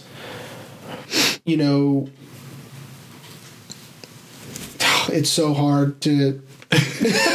It's so hard to simplify this movie because it's so complex. I was about to say, did I just it's break fine. you? Yeah, maybe a little bit because it's really difficult. And there's a chart that you can find, I think, on IMDb in the trivia where you can see how the timeline works and what order is what. And it's done A through F or something, and it goes A, B, C, right, and then it goes B, D, F, or whatever. So it's insane. And it's, his wife was murdered and, raped and murdered in front of him. And he was hit in the head so hard. He has this amnesia thing. And so to keep track of it all, he has tattoos. Okay. Of how he can catch this guy. Mm-hmm. And so he has on his leg facts, right? Fact 1. I really wish I could remember the guy's name. Anyway, it's like a license plate number. Gotcha. Fact 2, it's an address. Fact 3, it's, a description of the man, and he has all, to keep track because he can't make new memories. So he has to get them tattooed on him so he can remember. And we meet this guy, Teddy, and throughout the movie, we're deciding we can't really trust Teddy, right? Isn't that Joe Pantoliano? Yes. Yeah, we Who's can't. also good at playing non-Italians. Yeah. No, he's not. I'm just kidding. I'm sorry. It's just such a complex movie, but Femme Fatale is there. It's the woman who is in The Matrix. Carrie-Anne Moss. Thank you. And we can't really trust her either. Not really. And the reason we can't trust anyone is because we are with Leonard. Leonard doesn't know who these people are. He can't remember how he knows them, and neither do we. And so slowly we get sort of the gist. Okay. I mean, it takes a couple of viewings and it takes some reading about it, for me anyway, to get really what's going on. But it's definitely worth your time. Yeah, because like one of the big things I wanted to bring up in it, and I feel like now people are going to be like, okay, you're not talking about noir anymore. You're talking about this specific film. But I think it harkens back to noir, is the ending. Because they talked about that in the analysis on the Aliens Guide is, you know, we, at the end of the film, we see him with his wife with a tattoo that says, I did it. Even though there was a picture of him pointing, like, once he figures it out, he's going to get that. Yeah. What would you say that was a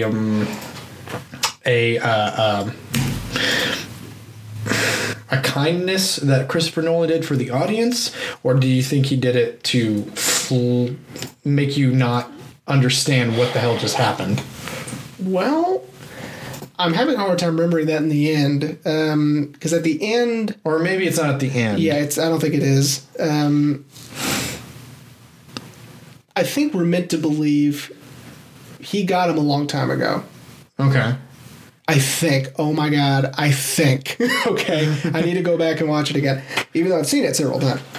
And I haven't read the short story yet, which is Memento Mori, which is written by Jonathan Nolan. Okay. And he can never remember that he actually did it. You know, and it's depressing, and he's set to keep perseverating about it and keep, you know, on this never-ending quest that he's already fixed, that he's already solved. I think. Again, it's very complicated, and we closed the movie, I think, in the middle or something, and the last line is, "All right, where was I?" You know, and because we get narration, which helps a little. Okay. Yeah, I saw the diagram you were talking about. That alone, the diagram's crazy. That alone, I was like, what the hell am I looking at here? The diagram's nuts, because we'll start at this scene where he's in the bathroom, and he has a bottle, an empty liquor bottle with him, and he's thinking, he goes, all right, I don't feel drunk, so I must not be. Why do I have this bottle? Where am I? What's going on? And then in the next scene, we end with him grabbing the bottle and going into the bathroom. So we know eventually why he was in the bathroom, why he has the bottle, but we had to wait a scene to get there because we're going backwards. Okay. It's very complicated, I know. Since I pretty much just broke you trying to... so hard. I hate figure it out. How would you say that formula that Chris Nolan uses, how does that work into the noir... Well, neo-noir aspect. An overwhelming mystery. Okay. Number one. Would you say Leonard is obviously our detective? Yeah, he is our sleuth. I love that word. There is a... Are you saying that people should now refer to PIs as sleuths? Absolutely. No, that the PI should say sleuth on their door? Uh-huh. And that old school, like, 50s lettering, too? Yeah, on the glass frosted door. It should say sleuth. Sleuth. There is a television channel that plays... like, you know, procedural... detective shows, and it's called Sleuth. So that's awesome. I know. Psych is on that show. Anyway, I know how much you like that show. Anyway, it's just an overwhelming mystery, Memento. Okay. And again, we have this woman we can't trust in The Matrix lady, and you told me her name. I don't remember. Carrie-Anne Moss. Thank you. And we're not sure if we should trust her, so that makes her a femme fatale at the moment, right? Mm-hmm. We have this murder he's trying to solve, which is his wife's. So automatically there's another trope there. Right. And it's man, he's even wearing a suit, in the movie. Well, and you said it, and there was something I wanted to talk about too in my research that I did. So we, in Memento, you talked about that his wife is murdered, and that adds to the story. I wanted to talk about how it's usually an action that I learned for the film noir that propels our character forward. Something in that character's life propels him forward, and that's where we get our story and why. I'm trying to find where I wrote it down, because I did write that down, that it's a decision that is made by the character. How a video I watched last night put it is the decision is made by the character because he has no other choice to make that decision. They use Sunset Boulevard as the example. Okay. I can't remember the character. Out of the Past. I can't remember the character's name. The screenwriter. I'm getting it up right now. Joe Gillis. William Holden. Yeah. The character's name is Joe Gillis. Joe Gillis. Right. He is William Holden. Yes. He's in debt to some pretty... they don't really say who he's in debt to, just some pretty nasty people. Yeah. I'm assuming it's probably mobsters. It was the 50s. Of course it's probably mobsters. It's always mobsters, man. They're everywhere in the 50s.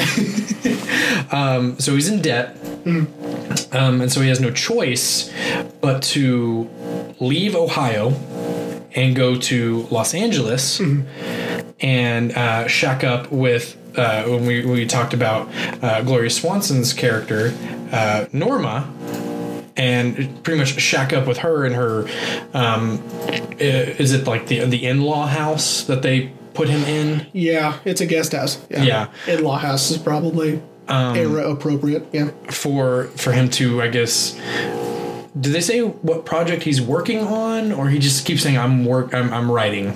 I don't think they go into detail. He's just writing. But so they talked about how then everything after that,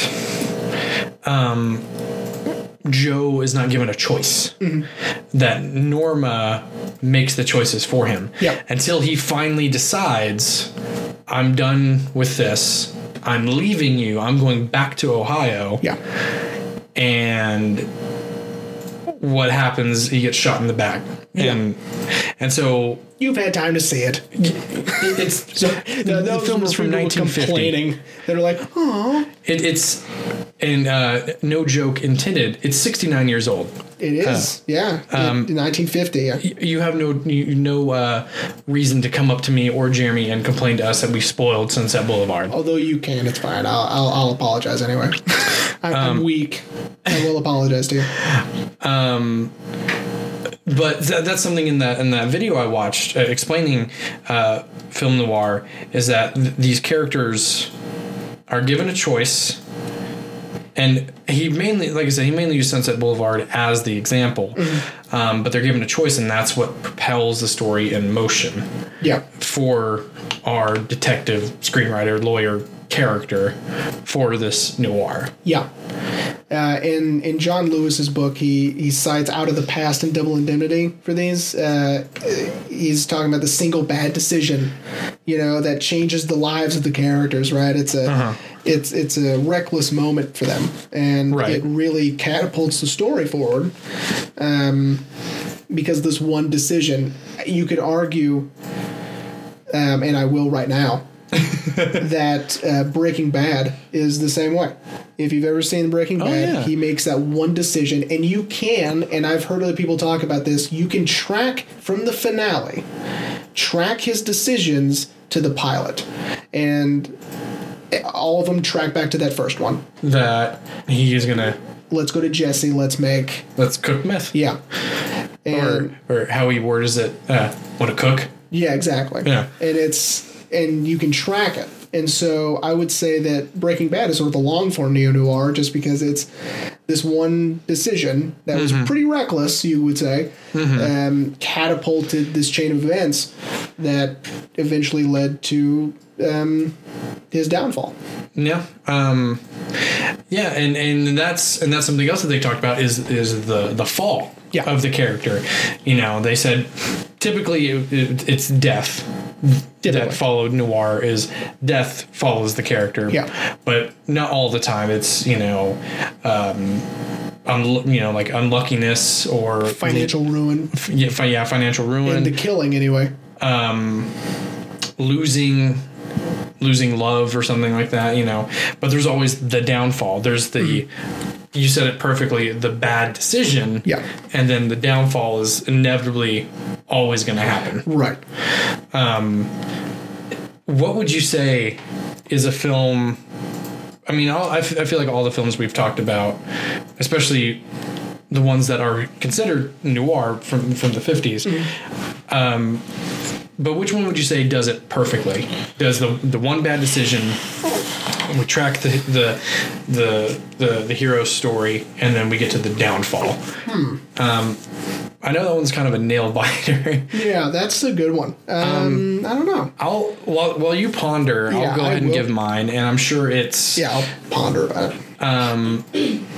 I'm sure it's pretty obvious for you. I mean, unless you haven't been paying attention to what I've said. If you're just joining us, I don't think they can do that. For me, it was Sunset Boulevard, because like I said, it's... It was the first noir film I'd ever seen, the first black and white film I'd ever seen. And for me, at least, it does it perfectly. Because we have Joe Gillis, and like we talked about, you know, his one bad decision is to leave Ohio to get away from the creditors or mobsters or whatever, and shack up in Los Angeles at Norma Desmond's house. And then, yeah, sure, for a while everything was fun for him because she pretty much became, you know, his sugar mama. You know, she was taking him to expensive parties. You know, he was living in the house later on in the film. Instead of in the in-law house, he was living in the house. She was buying him clothes. She was taking him to fancy restaurants. But then when he starts to notice her mental deterioration is when he decides, okay, I can't do this anymore. I'm not going to do this anymore. They don't say if he paid off his debts, did he? It's been forever. I don't remember. It's been a while since I've seen it. Let's just go ahead and say he does. That's why he decides to go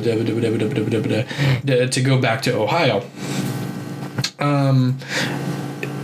And something that in preparation for this, that when I watched that video of the breakdown of film noir, and it's a scene I forgot about, she shows him the gun. Yeah. And a rational thinking person would be red flag. It's a theater production tradition where if you show a gun in the first act, it needs to go off by the third.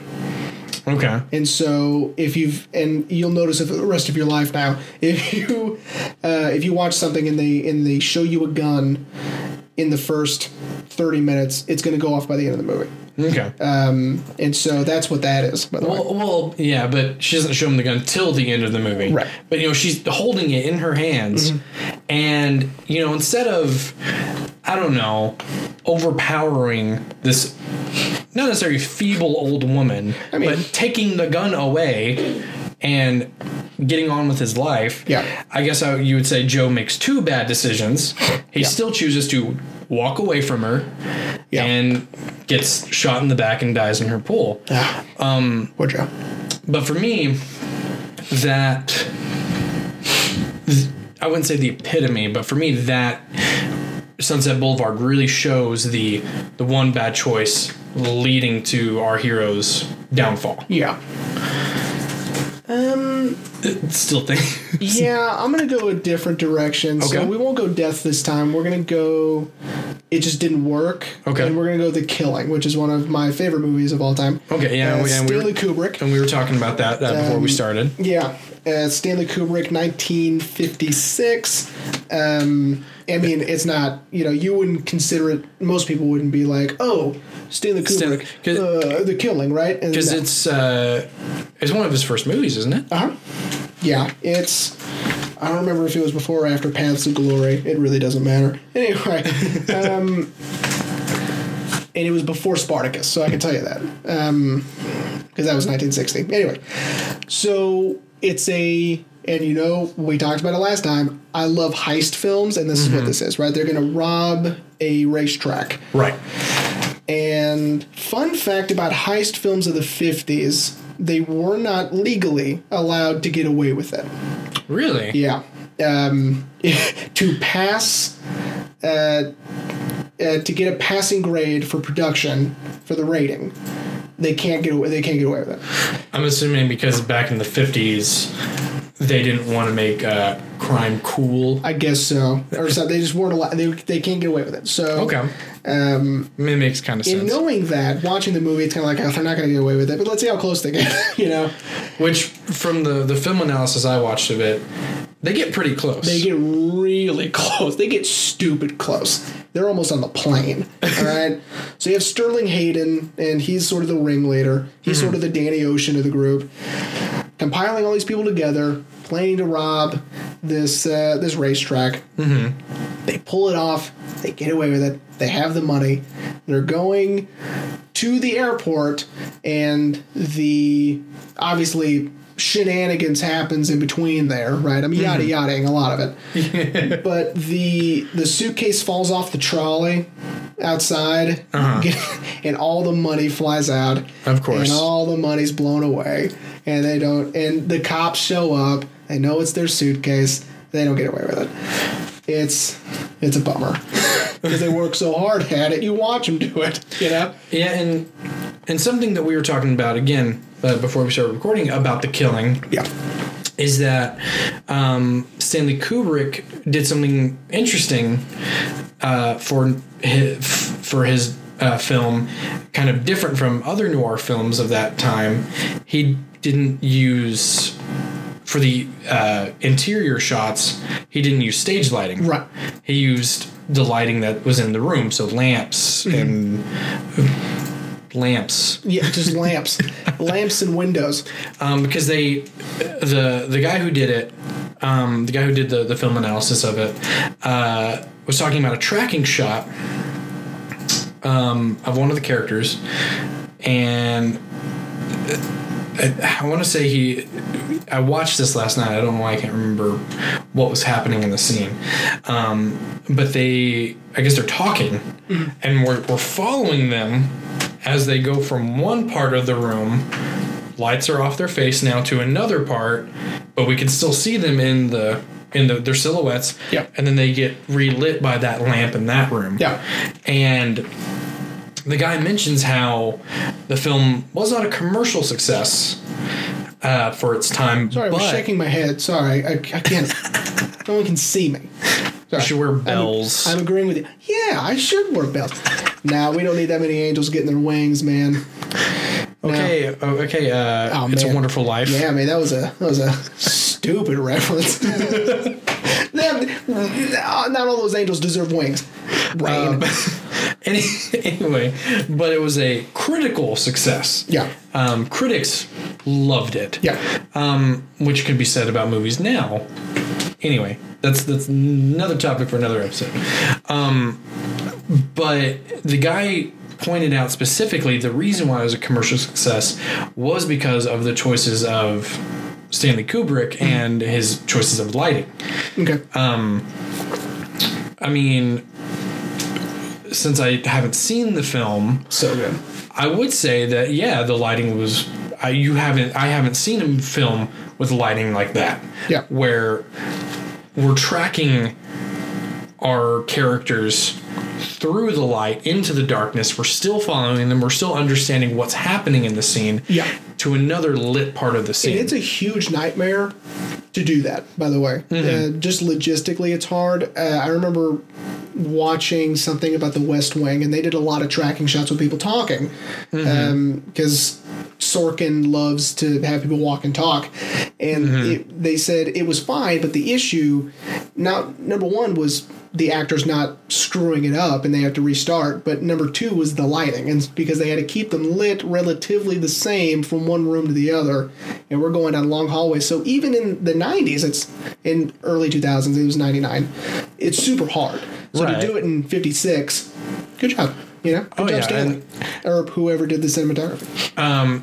And kind of like, what you're saying about like how it was, it's even hard to do now, like kind of talking about Birdman, Alejandro Iñárritu, a lot of tracking, walking and talking shots. Yeah. And I remember watching the bloopers. No, not bloopers, I'm sorry. The cast interviews, and Emma Stone was talking about one scene. It was her, Edward Norton, and Michael Keaton. It's when Michael Keaton was kind of auditioning Edward Norton's character for the play. Right. And she comes in. Well, apparently she was saying how Zach Galifianakis was on the other side of the stage fucking with her. And she was trying to stay in the scene. He was the one that screwed up the least amount of times. That dude is I heard really that good. He didn't, like, he was the only one who didn't mess up, but he kept fucking with everyone else. Because why not? And she was saying how, like, they're doing their dialogue, and then they're going to turn around and start walking through the theater. The cavalcade of the hallways and tunnels and because it's stage anyway. Go ahead. Yeah, and she's trying to stay in the scene while Zach's over there. I think he was just making faces. Yeah, and Zach, because I think Alejandro said that they wanted to use a least amount of takes as possible to get these tracking shots. So that was my jump in for this. Well, yeah, because it's hard. Yeah, and I saw one of the other tracking shots in The Killing where I guess they're at the Derby, and one of the characters is going through the locker room. Yeah, and the camera is following him perfectly, and he's going under each lamp that's hanging from the ceiling, and the camera is even going behind the lockers, tracking him. And I would say 2000s and 90s hard to do, and the fact that Stanley Kubrick did it with a black and white film, and it still stayed just as powerful, because when I was watching that I was like, wow, that's there's no way that was. It's hard. I'm telling you, man. He's an up and comer for sure. Watch out for this guy. His name's Stanley Kubrick. He's really good. Just skip the movie AI, because that's. No, I like AI actually. Well, so do I. So do I. It's a good film, but I know it's not really his. After a while, you're right. I know, because he didn't even. We're off on a tangent, but I just want to get a little bit of edge word in wise with this film. Yeah. He started production. Yeah. But then he was getting sick. Yeah. And then Steven took over, right? And Spielberg took over, All right. Because I can't call him Steve. I don't know him, I mean? So I can't be like, Steve. Hey, Steve. Steve took over production, bruh, and it was tight, I don't know Steve. I don't know Steven Spielberg, so I can't say that. But Stanley Kubrick didn't really even start filming before he died, right? He was just in pre-production for it. Yeah. Because it wasn't his last thing was he wanted Steven to take it over. Yeah. Because I heard something that he specifically was like, I want Steven to do this. Yeah, which is fine, because I like that his last movie was Eyes Wide Shut, and I really like Eyes Wide Shut. So I've heard Eyes Wide Shut is intense. Yeah, of a film. Yeah, like camping, because camping is intense. Oh, nailed it. Oh my god. So welcome back to the pun podcast. Oh boy, where we make terrible puns for 2 hours straight. That's all it is just puns. I nailed it. I nailed that pun. But anyway, but so film noir. So flipping back to the film noir, would you say it's because I feel like we've really got the point across that it is not a specific genre. Yeah. It's a style of filmmaking. And in my research, the video I watched last night, the narrator made a very odd point, and I want to get your take on it, especially since we've been talking about neo-noir and film noir.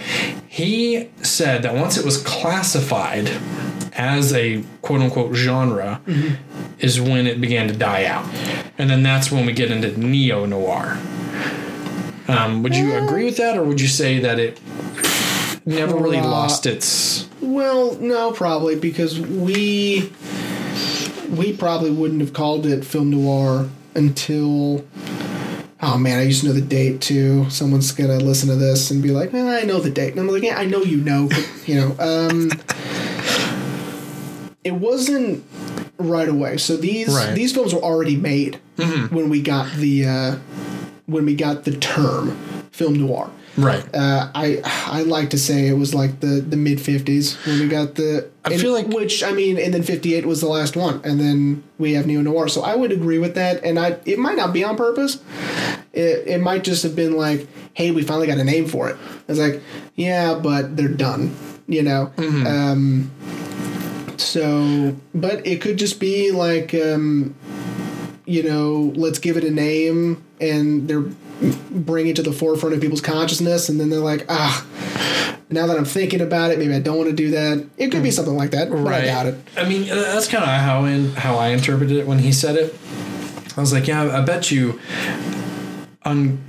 subconsciously they didn't know that they were making noir. No. They were just making the film. That's right. And then now that there's this term for it, like, oh, that's what we were doing.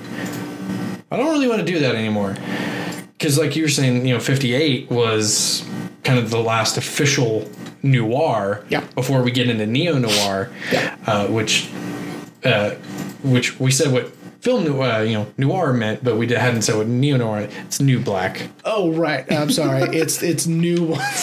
It's anything after 1960. Sorry, guys. Sorry, Mom. But and then that's when we get it. So that's you kind of the same. I think we're kind of agreeing on the same point that once it was kind of given a classification of film, people, for me at least, I felt like people were looking at it like, oh, so that's what we've been doing. I think that could be a theory. Also, I think it just could be it's just a coincidence, right? That it's given a name, but we're kind of moving on. Hollywood's kind of it's like, let's do some Technicolor stuff, and let's do. Again, this is a couple of decades of this, they might have just been done. Yeah. So I would say, me personally, it's a coincidence. Yeah, because once you get to the 60s, we get into more, that's during, the quote unquote hippie movement, and times were changing. So I would say, with the changing of the times, film had to change with that. Yeah, which is how we got noir in the first place. Exactly. And so, but since this was a new change, I think is why we got the term neo-noir rather than they just stuck with, well, we're still making noir. Right. And I'm assuming you would probably agree with that as well. Yeah. Sure. I don't see any problem with what you just said. Even though I had but now I have to think if I was listening. Long-winded explanation for it. Yeah. Had to do the Bill Engvall level of explaining. Here's my point, and then this, making a circle with my finger. This is how I get back to my point. Yeah. Sorry, Bill Engvall. We love you. Well, I love you. I don't know how Jeremy feels about you. No, I really do. He, but actually, he introduced me to Nate Bargatze, which this is such an aside. Sorry, guys. Nate Bargatze has a new Netflix special out right now, and it's hilarious. He opened for Bill Engvall the last time I saw him here in Midland. So. Oh, nice. And that was years ago. So, kind of to kind of in conclusion, I guess. Yeah, it is time for an in conclusion. Because we're I'm sure everyone's like, just get to the point. I'm also running out of shit to say. Would you say? I'm pretty sure we've driven the point home that film noir kind of paved the way for how we perceive. Maybe I'm putting too much on this, but how we perceive movies. Not necessarily movies per se, characters and dialogue and sets. Yeah, I would say that, with Caligari, 1920 or 1919, again, I don't know, wasn't there. I would say that was a watershed moment for sure. It really did change a lot. Right. And then going in with M, another watershed moment. And then everything after. So I would say that in a roundabout way, film noir sort of changed the way we see crime films, especially. Okay. And having us pay more attention to, mood, lighting, sets.